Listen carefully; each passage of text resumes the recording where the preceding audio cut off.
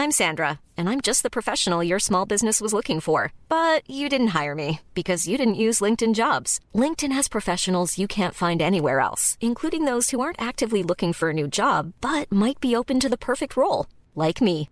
In a given month, over 70% of LinkedIn users don't visit other leading job sites. So if you're not looking on LinkedIn, you'll miss out on great candidates like Sandra. Start hiring professionals like a professional. Post your free job on linkedin.com/spoken today. There's never been a faster or easier way to start your weight loss journey than with PlushCare. PlushCare accepts most insurance plans and gives you online access to board-certified physicians who can prescribe FDA-approved weight loss medications like Wegovy and Zepbound for those who qualify. Take charge of your health and speak with a board-certified physician about a weight loss plan that's right for you. Get started today at plushcare.com/weight loss. That's plushcare.com/weight loss. plushcare.com/weight loss. Down the blind, Andrew John. Inside for Albert. Albert will score. Albert will score. Newcastle have won. Fiddler's going to score. Fiddler, it's farewell. It's farewell. He hits it. He's got it. He's got the field goal. He's got the premiership. He has gone from, as I said, a captain to a legend and probably rugby league immortality. That's not a try. That's a miracle. Mate, you mentioned how good the Roosters were to you during that period. Obviously, your next move is there, and I remember playing touch football down at Queen's Park one day, and there was this kid bouncing around there, and his name started to whisper around, this Roger Tuivasa-Sheck, and they said, this kid from New Zealand, they've pulled him over, and he was just amazing from the moment he arrived. Tell me about Roger. He was, yeah. I remember went over to the New Zealand School Carnival, and I was one of the Warriors scouts was there, and it sort of sidled up next to me and sort of said, we've got the number 3 in this team. He said he's the best player at the carnival, and I watched the game for about 5 or 10 minutes, and I turned to him and said, mate, he ain't even the best player in this team. And I sort of walked away, and Roger was playing fullback in that team, and so I was pretty focused from that first bit I saw him, so the footwork, and I'm just, I think he had pink boots on that day, so pretty easy to pick up. So, so we quickly got a relationship with him, and sort of, one of those things that, I like doing, as I think most clubs are doing now, you back yourself then. Not too many clubs would do it in those days, to put an offer on the table that gone basically straight to first grade, or certainly first grade in their second year. Sort of blew most of the teams out of the water. And back yourself that, yes, it looks very expensive at the start, but by the time you get to year 2, 3, it's probably half. The value of the contract's probably half what it should be. So we backed ourselves, and he come along, and as I said, champion kid, and amazing player, and played 20s for most of that year, and got his last couple of games in first grade. And I think he stood Brett or Josh Morris on their ears down the bottom corner at SFS, and everyone was, so he was, just phenomenal player, great person, and it was probably really tough when he left the Roosters. That was certainly a tough day in my career. Mate, obviously, to be able to win premierships, you need guys that are on a lower pay packet to play well above that. And in 2013 for the Roosters, Roger was really that guy, wasn't he? We had a whole host of them that year, mate, to be honest. So those days, cap management's changed. It was the second tier. Isaac Lube played 13 games that year on 15K, So, and we would love to have given him some more money, but I think it was 250K was the threshold of second tier in those days, and you could only use that. So he was part of that 250K, and we couldn't give him another cent, So we had a lot of players. Daniel Tupu come along that year. So before Christmas, Roger was training at left centre, and Toops was on the wing. Toops had never played first grade. A year at Newtown, the year before, come 5 games at 20s at Parramatta, and so he was on one wing, and then Christmas came and Janko bobbed up, and so Roger went to the wing with Toops, and obviously Sonny had come in between, and Maloney had fallen in our laps earlier than that. So all of a sudden we went from some missing links with all these good kids coming through to basically the finished product all just sort of clicked into place. So. Yeah, that year was, Roger was on minimum wage, Toops was on minimum wage, Ice was playing there, trying to, there was a few more. Dylan Naps come along and played some games that year, and there was a lot of people on some, to balance the cap out, as you say. So to get a good team, you've got to have good young players coming through, or getting undervalued players, second chance players from other teams, and we had both of that combined with some incredible top end players. So that was a good squad. Mate, it must be pretty amazing for you to be, the guy that found Roger 10 years ago and now he's at the Warriors. You're there yourself and he's the leader of that club. It must be, a real sort of full circle moment for you. Yeah, it was. Yeah, so had to, a couple of people I've tried to recruit over the years and, changed clubs to end up being with them. So, yeah, Rog, basically left to come back to NZ and start his life, for his family had stayed in Australia. So it was a bit of the opposite, to be honest. So he'd come back to New Zealand to start his life with Ash and start a family. And, when I come over, it's a good feeling. So knowing, always when you recruit someone at a young age and they get to play first grade, you always have that special bond with them, So I saw Joel Thompson on the weekend and the same sort of thing, So you always have that bond. So, and when you see them be successful in their life, all those guys, not just footy, you see, Roger is his dad and, how he set himself up and his family, it's extremely satisfying. And as I said, to see the person he's turned into and the leader he is, it's a great feeling. Mate, you talk about that special bond when someone plays first grade. Obviously, your son, Sean O'Sullivan, he's now playing for Brisbane. He started at the Roosters. Obviously, being a recruitment manager yourself when he was younger, what did you see in Sean? But he had a couple of recos when he was young. That was pretty tough on him. So he had one when he was 10 and 12. So he'd and then you come back at 14. I was telling somebody the other day, and he was scared stiff. He was as you would when you're 14 years of age and had 2 recos, and he wouldn't run and he wouldn't tackle, and And I said, mate, come on. I said, you got to get your coaching certificate and start coaching. And I said, otherwise if you're going to play, you've got to play properly. So, and then he just got a little bit better at 14, had a good year at 15, and then things sort of started clicking for him at 16. And he had a really good year when he was turning 17. He sort of played behind Nathan and Jerome in the SG ball team. He only got 1 game that year, but it was a really good year for him at Penrith. He's actually a Penrith boy.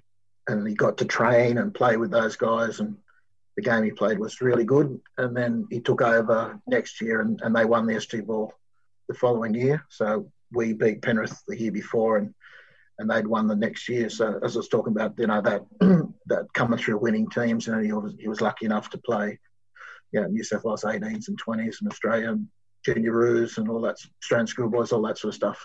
So he played in winning teams, So he actually has that.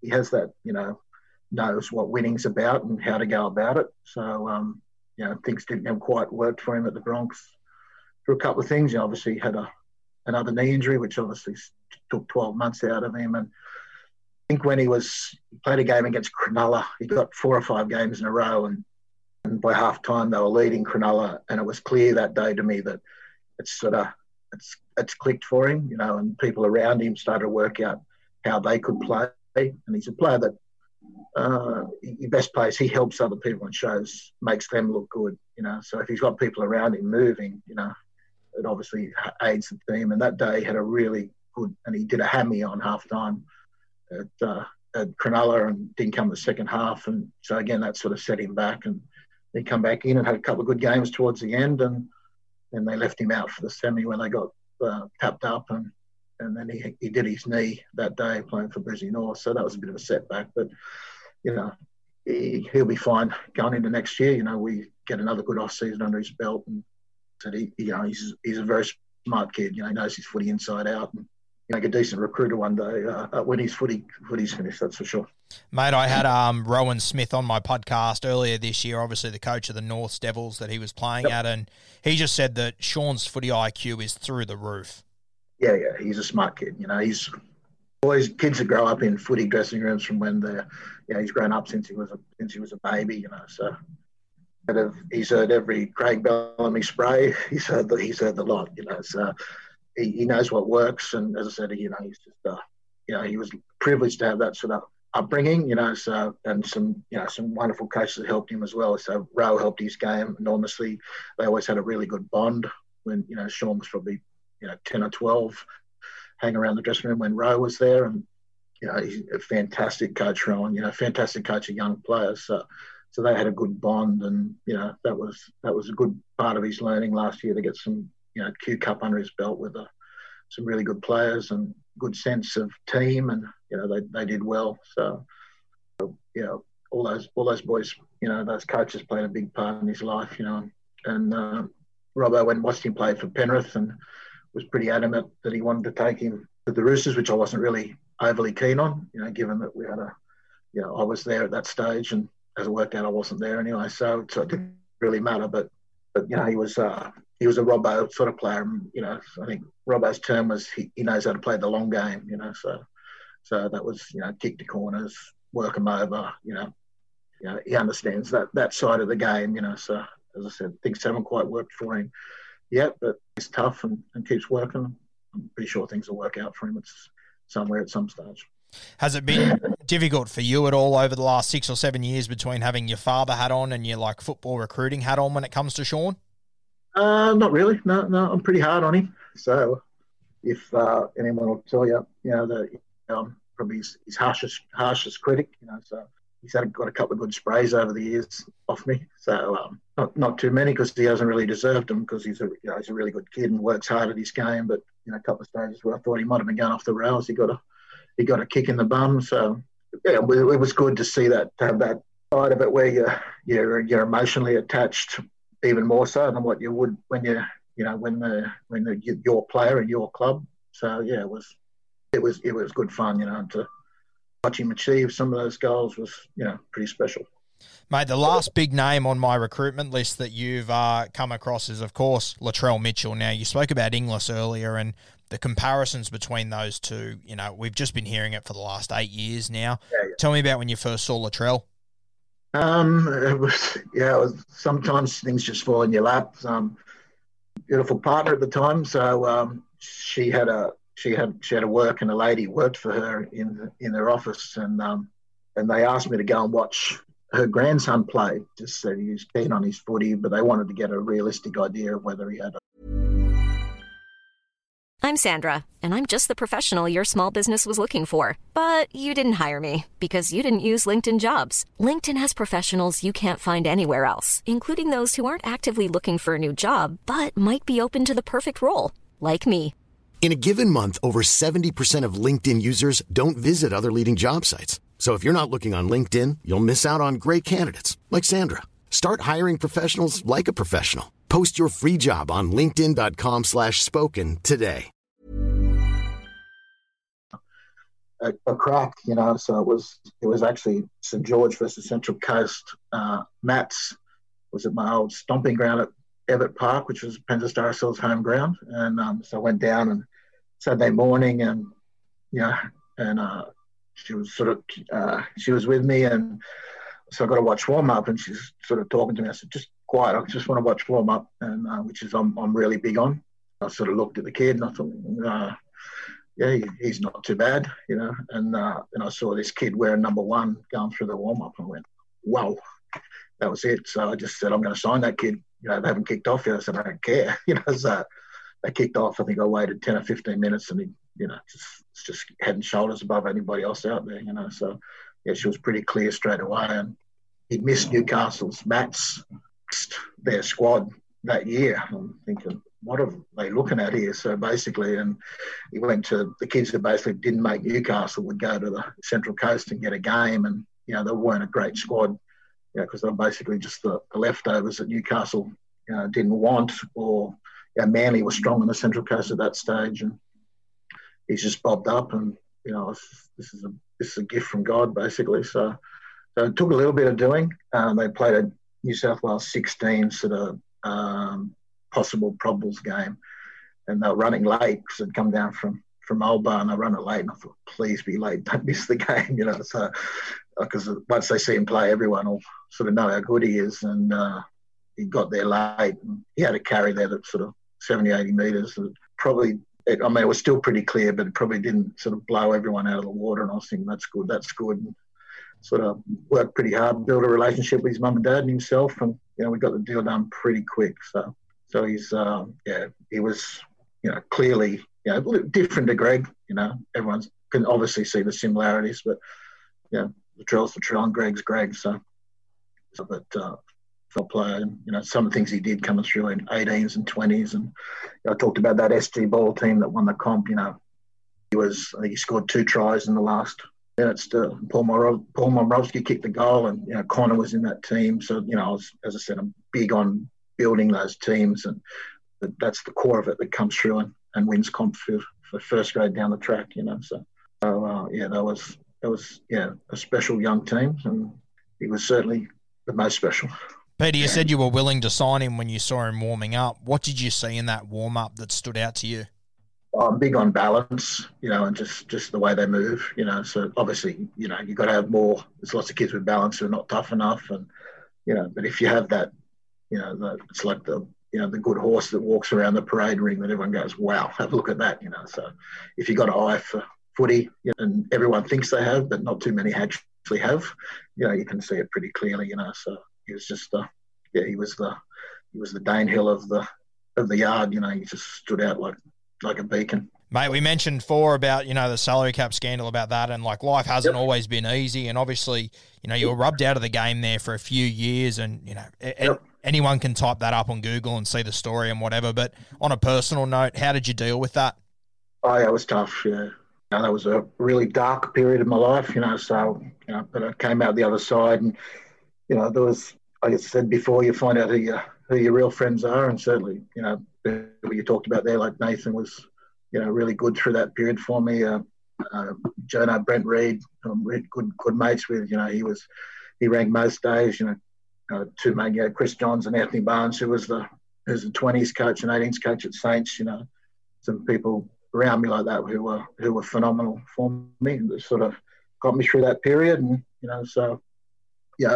angry about it, lots of that, and disillusioned about that part of it. But I did, obviously would do things differently. Certainly got an apology off some people that were involved in it from a governing body's point of view, but probably not the people I wanted to. So, in essence, I was guilty of sort of being around the wrong people that they didn't like, whether that's a crime but it's something I shouldn't have done. So but I learned a lot from that period of my life. And, I said, in a concrete truck at 6 a.m. in the morning full of concrete bags sort of helps you realise how much you love footy and how much you miss it. So, I was very, very grateful to be back doing what I do and doing what I love. So I just sort of basically just had a mindset of just put that in the past and leave it there and park it and, get on with what I love doing. Mate, was there mornings on the hard labour that you spoke about there where you thought that, your footballing career as far as recruitment could have been over? Oh, absolutely. Yeah, absolutely was. Yeah. So, as I said, there was some dim, dark days there. At different stages, I had a bad car accident through that period as well. I was laid up for 3 or 4 months, so there was some dark days there, that's for sure.